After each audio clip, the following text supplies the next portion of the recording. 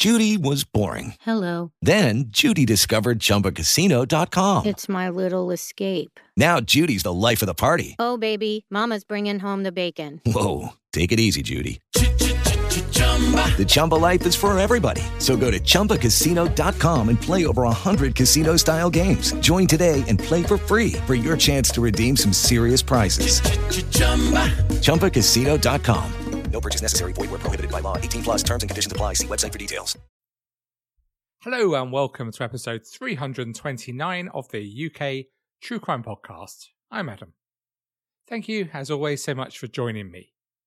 Our story today, I'm afraid, is an utterly terrifying murder case from the south coast of England. I appreciate in the UK we're not very good with talking about death and planning our own deaths. But when you do think about it, I would suggest you have some fuzzy image of being in a peaceful place with those who love you the most around you.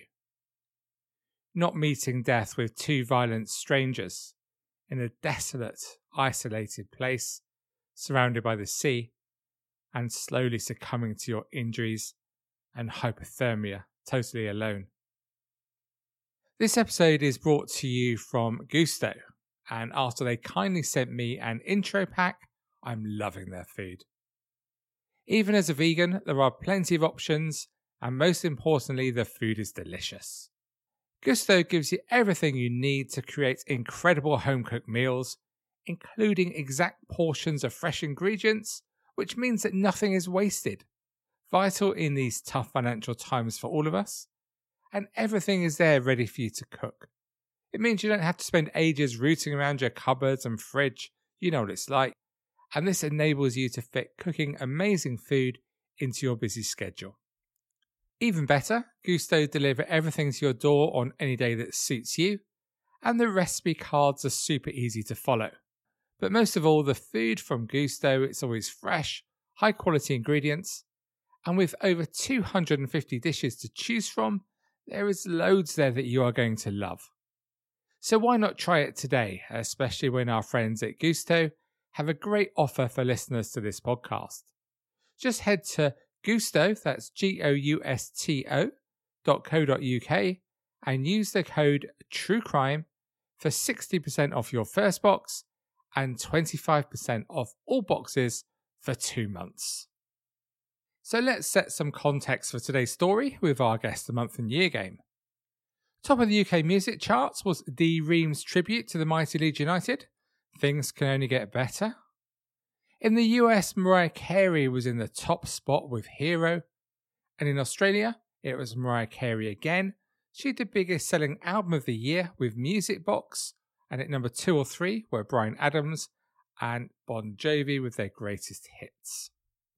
In the news this month in the US, there was shock as figure skating champion Nancy Kerrigan was attacked by rival Tonya Harding's bodyguard at the US Championships in Detroit, which Harding went on to win. Also in the US, those of us of a certain age recall very well the trial of Lorena Bobbitt, who cut off her husband's penis. The film 4 Weddings and a Funeral, written by Richard Curtis and starring Hugh Grant, premiered. Are you a fan? I thankfully managed to avoid this film so far, although my wife only agreed to marry me on condition that I watch Love Actually every Christmas. It's been 11 long years.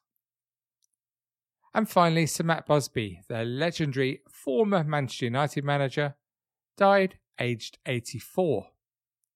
So did you guess the month and year?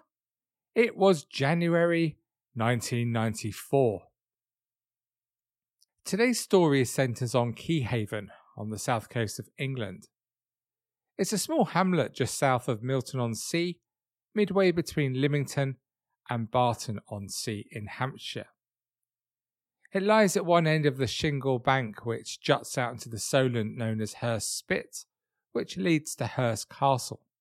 It's a beautiful, stunning place, originally a strong commercial fishing base, but as that industry has declined, it's now better known for tourism, sailing and paddleboarding. The body of 43-year-old Grant Price was found on Friday the 28th of January 1994. Grant, who lived at nearby Leon Solent, was an accountant He worked for Southampton City Council. He was married with an 11-year-old daughter and a 9-year-old son. His wallet and personal papers were later found on a track in Cosham near Portsmouth. It had been 6 days since Grant was apparently abducted in the middle of a Saturday afternoon from a car park in nearby Gosport when he'd been out shopping with his 9-year-old son. At a press conference, the head of Hampshire CID, Detective Chief Superintendent Roger Hoddinott, asked for information from the public and added a warning. Asked if he believed the gang who killed Grant could strike again, he replied yes. He confirmed that Grant's body had been found by a ferryman near Hurst Point, and that his body had multiple stab wounds. And he said that detectives were open-minded on where Grant was killed, saying it was possible he'd been killed elsewhere and his body taken to the isolated spit by boat. He said it was believed that Grant had been dead for at least 28 hours, but potentially significantly longer than this. The detective continued that Grant's son David was left stranded in a shopping centre when his dad was abducted in his own car by the men suspected of killing Grant.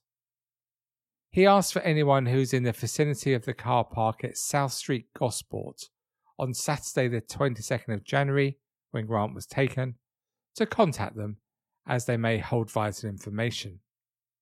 He also asked for any sightings at banks in nearby Alton, Winchester and Portsmouth, where Grant's cash card was used, and also at the spit where his body was found.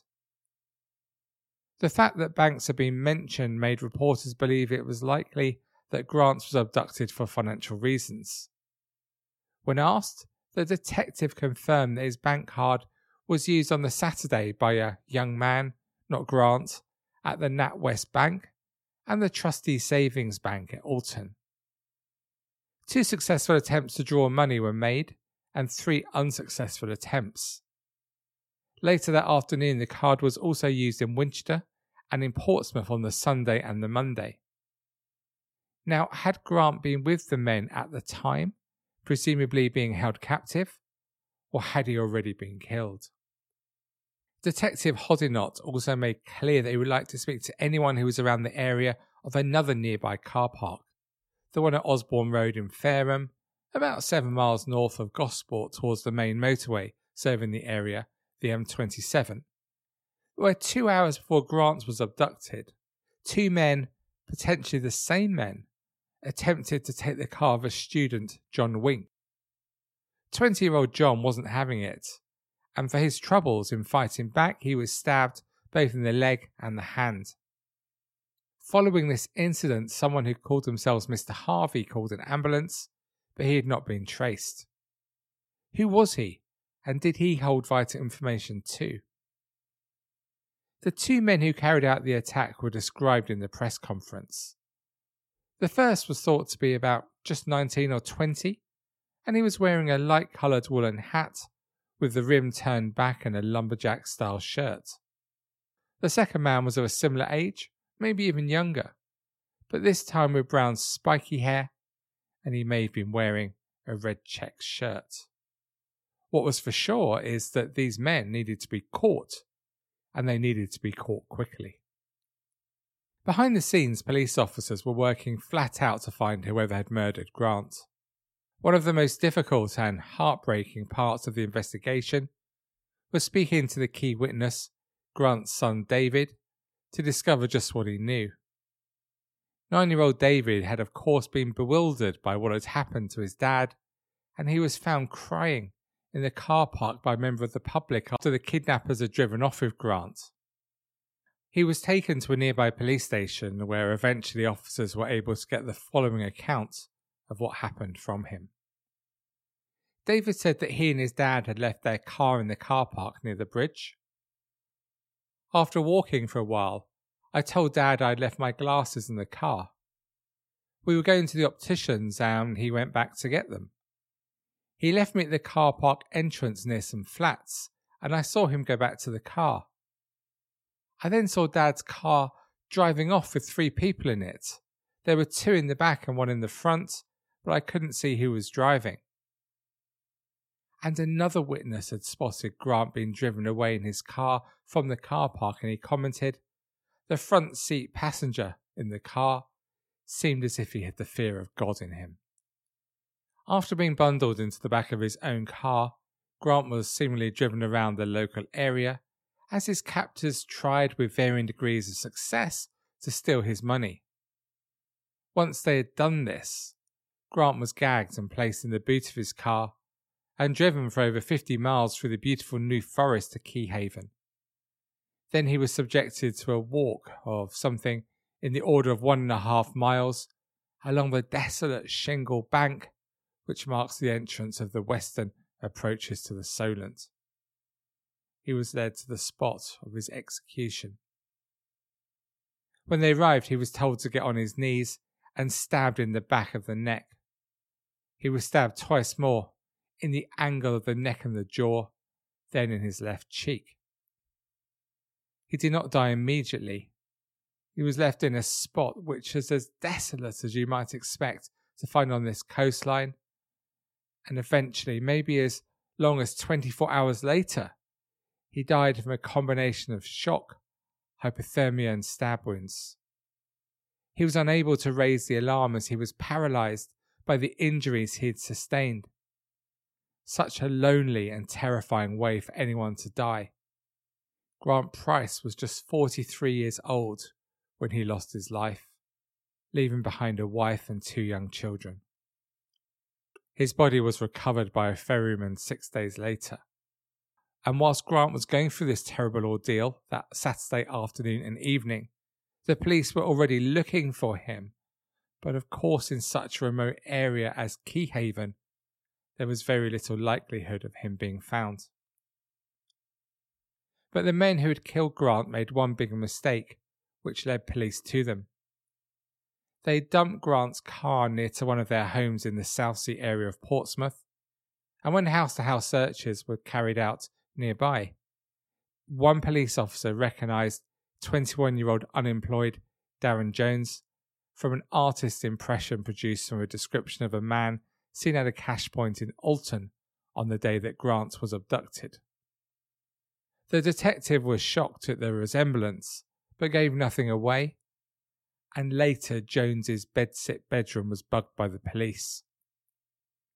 It was clear from the conversation they heard that Jones was who they'd been looking for, and that his pal, 21-year-old store manager Matthew Pearce of Portsmouth, was the second man they'd been seeking.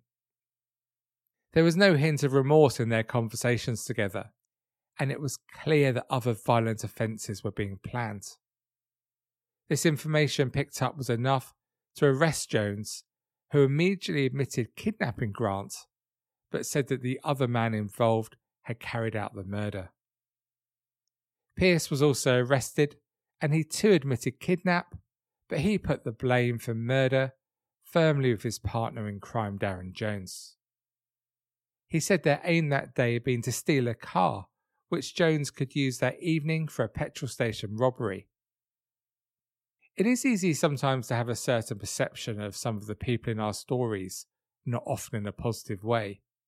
But Jones, he came from a decent home, a decent background. His mum was a magistrate. He'd no track record for crime. Pearce, on the other hand, did have previous convictions, one for causing death by dangerous driving in a car taken without consent, and Jones had recently carried out a robbery at a Beyond Society with a firearm from which he made £900. He was unemployed and he lived by burglary and stealing of push bikes. Pearce was, it seemed, quite an immature show-off, and when he was bugged by police, he couldn't stop himself boasting that he was a hitman. He was also just weeks away from joining the army, and detectives wondered if he'd been motivated by money to clear all his debts before he joined the military service, which was a prerequisite of joining up. Darren Jones had also had aspirations to join the military, but he had been unsuccessful in an attempt to join the Royal Marines. From the police interviews with both men, it appeared that robbery was the motive, but quite how this led to such a terrible murder was unclear. They both said they went to Fareham to steal a car. They'd no tools or keys, and both denied knowing how to short an ignition system. One had an imitation pistol, and the other a commando-style knife, and each said the other had secretly taken cable clips with them, which is significant, as these clips can be used to tie a victim's hands and feet. They said that after 3 hours of wandering the car parks, they attacked their first victim on the 4th floor of a multi-storey car park. This was student John Weeks we heard about earlier. They demanded his keys at gunpoint, but John refused 3 times. So Pierce stabbed him through the hand and thigh, and his accomplice Jones also joined in. But with attention being drawn to them in this busy car park, they ran off. The 2 men then headed to Gosport, and again hung about car parks until about 3:15 p.m.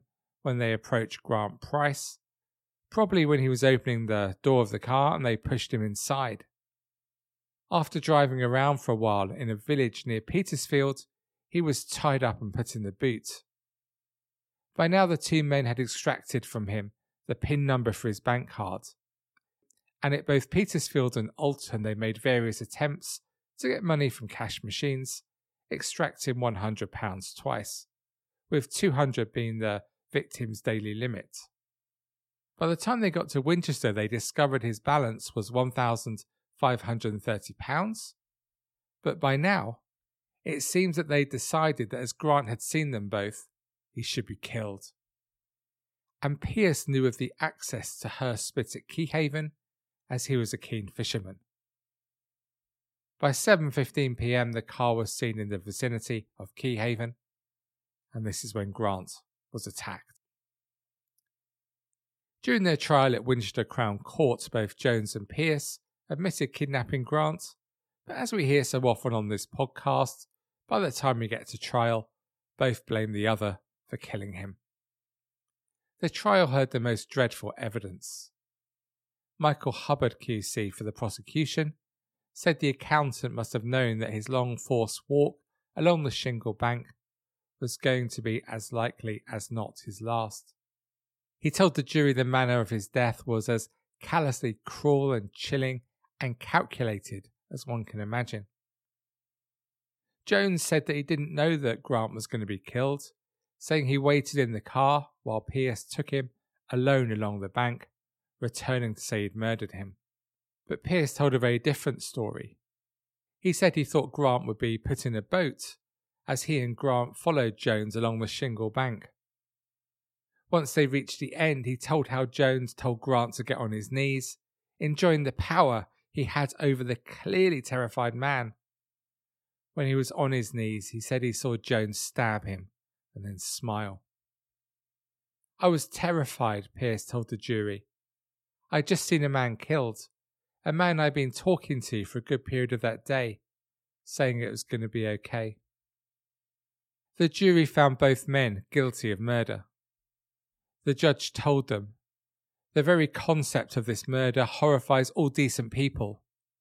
To kidnap a man, to leave a little boy standing there in the street, to cart him about the country, then that long walk up the beach chills the blood. How anyone could be so cruel and heartless as you, it's impossible to understand.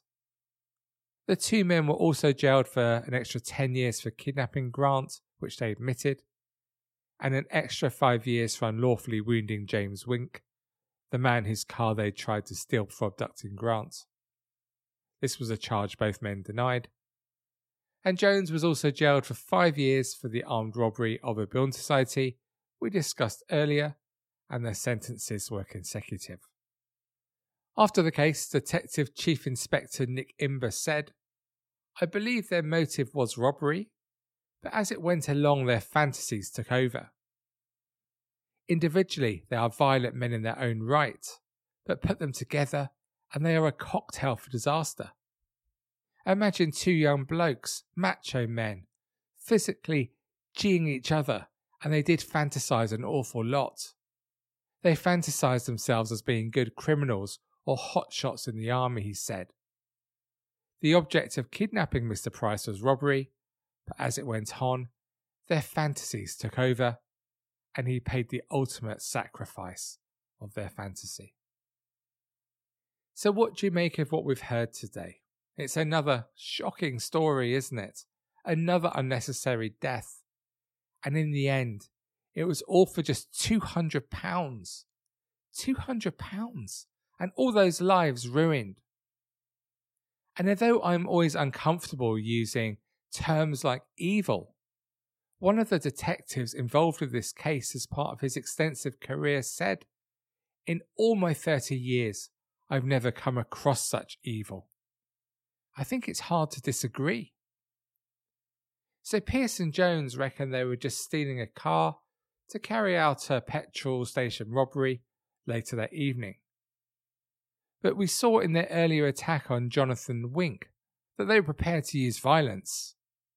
I think the detective above was correct, and with all their macho posturing, events did just get out of control. But, and it's a big but, to actually go through with the execution on Hearst Spit, with neither coming to their senses and changing their minds, and realising what a horrendous idea it was, is hard to comprehend, I think. Don't you?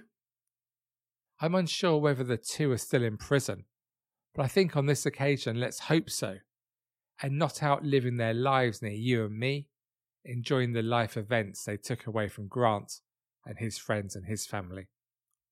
But of course, what happened to them, none of this matters to the family and friends of Grant Price. Quite how they can live with the thought of how he must have felt in his final hours is impossible for us to understand. And the police were actively looking for him in those 24 hours or so before he actually died. I wonder if he was lying there, although seriously injured. I wonder if he had hope he was going to be found. Every light he saw on the water or on the land, was this someone coming to find him and look for him? But of course it was such a deserted spot, which is why it was chosen. And where he was murdered is the last place that anyone would look. So many ifs, so many if-onlys, so many ruined lives. And for what? Thank you so much for joining me for this episode of the UK True Crime Podcast. To discuss this story and any other aspect of UK true crime, please just pop along to the Facebook group. It's a lot of fun, loads of discussion, 24 hours a day, 7 days a week, 365 days a year. Just search UK True Crime on Facebook. I think there's about 90,000 of us there now. It's a place where you can see my latest videos. Or you can go to YouTube. Just search UK True Crime Live. And of course, please do subscribe. And to support the show, please join our community on Patreon. A huge thank you to the new members of this club. That's Dino Munn, Mido, and Kathleen H. Thank you all so much for your support. If you join us on Patreon for as little as £1 a month, you can access over 50 bonus episodes and a ton of other exclusive content. And of course, you can cancel at any time. Just go to patreon.com, that's patreon.com/UK True Crime. Okay, so that's all for me for another week. So thank you again for joining me, the 37th most popular UK True Crime podcast and the only host with the freedom of Rochdale. So on that bombshell, until we speak again on Tuesday, please do take it easy. And despite all the others, please stay classy. Cheerio for now. With the Lucky Land Slots, you can get lucky just about anywhere. This is your captain speaking. We've got clear runway and the weather's fine, but we're just going to circle up here a while and get lucky. No, nothing like that. It's just these cash prizes add up quick. So I suggest you sit back, keep your tray table upright, and start getting lucky. Play for free at LuckyLandSlots.com. Are you feeling lucky? No purchase necessary. Void where prohibited by law. 18+ terms and conditions apply. See website for details.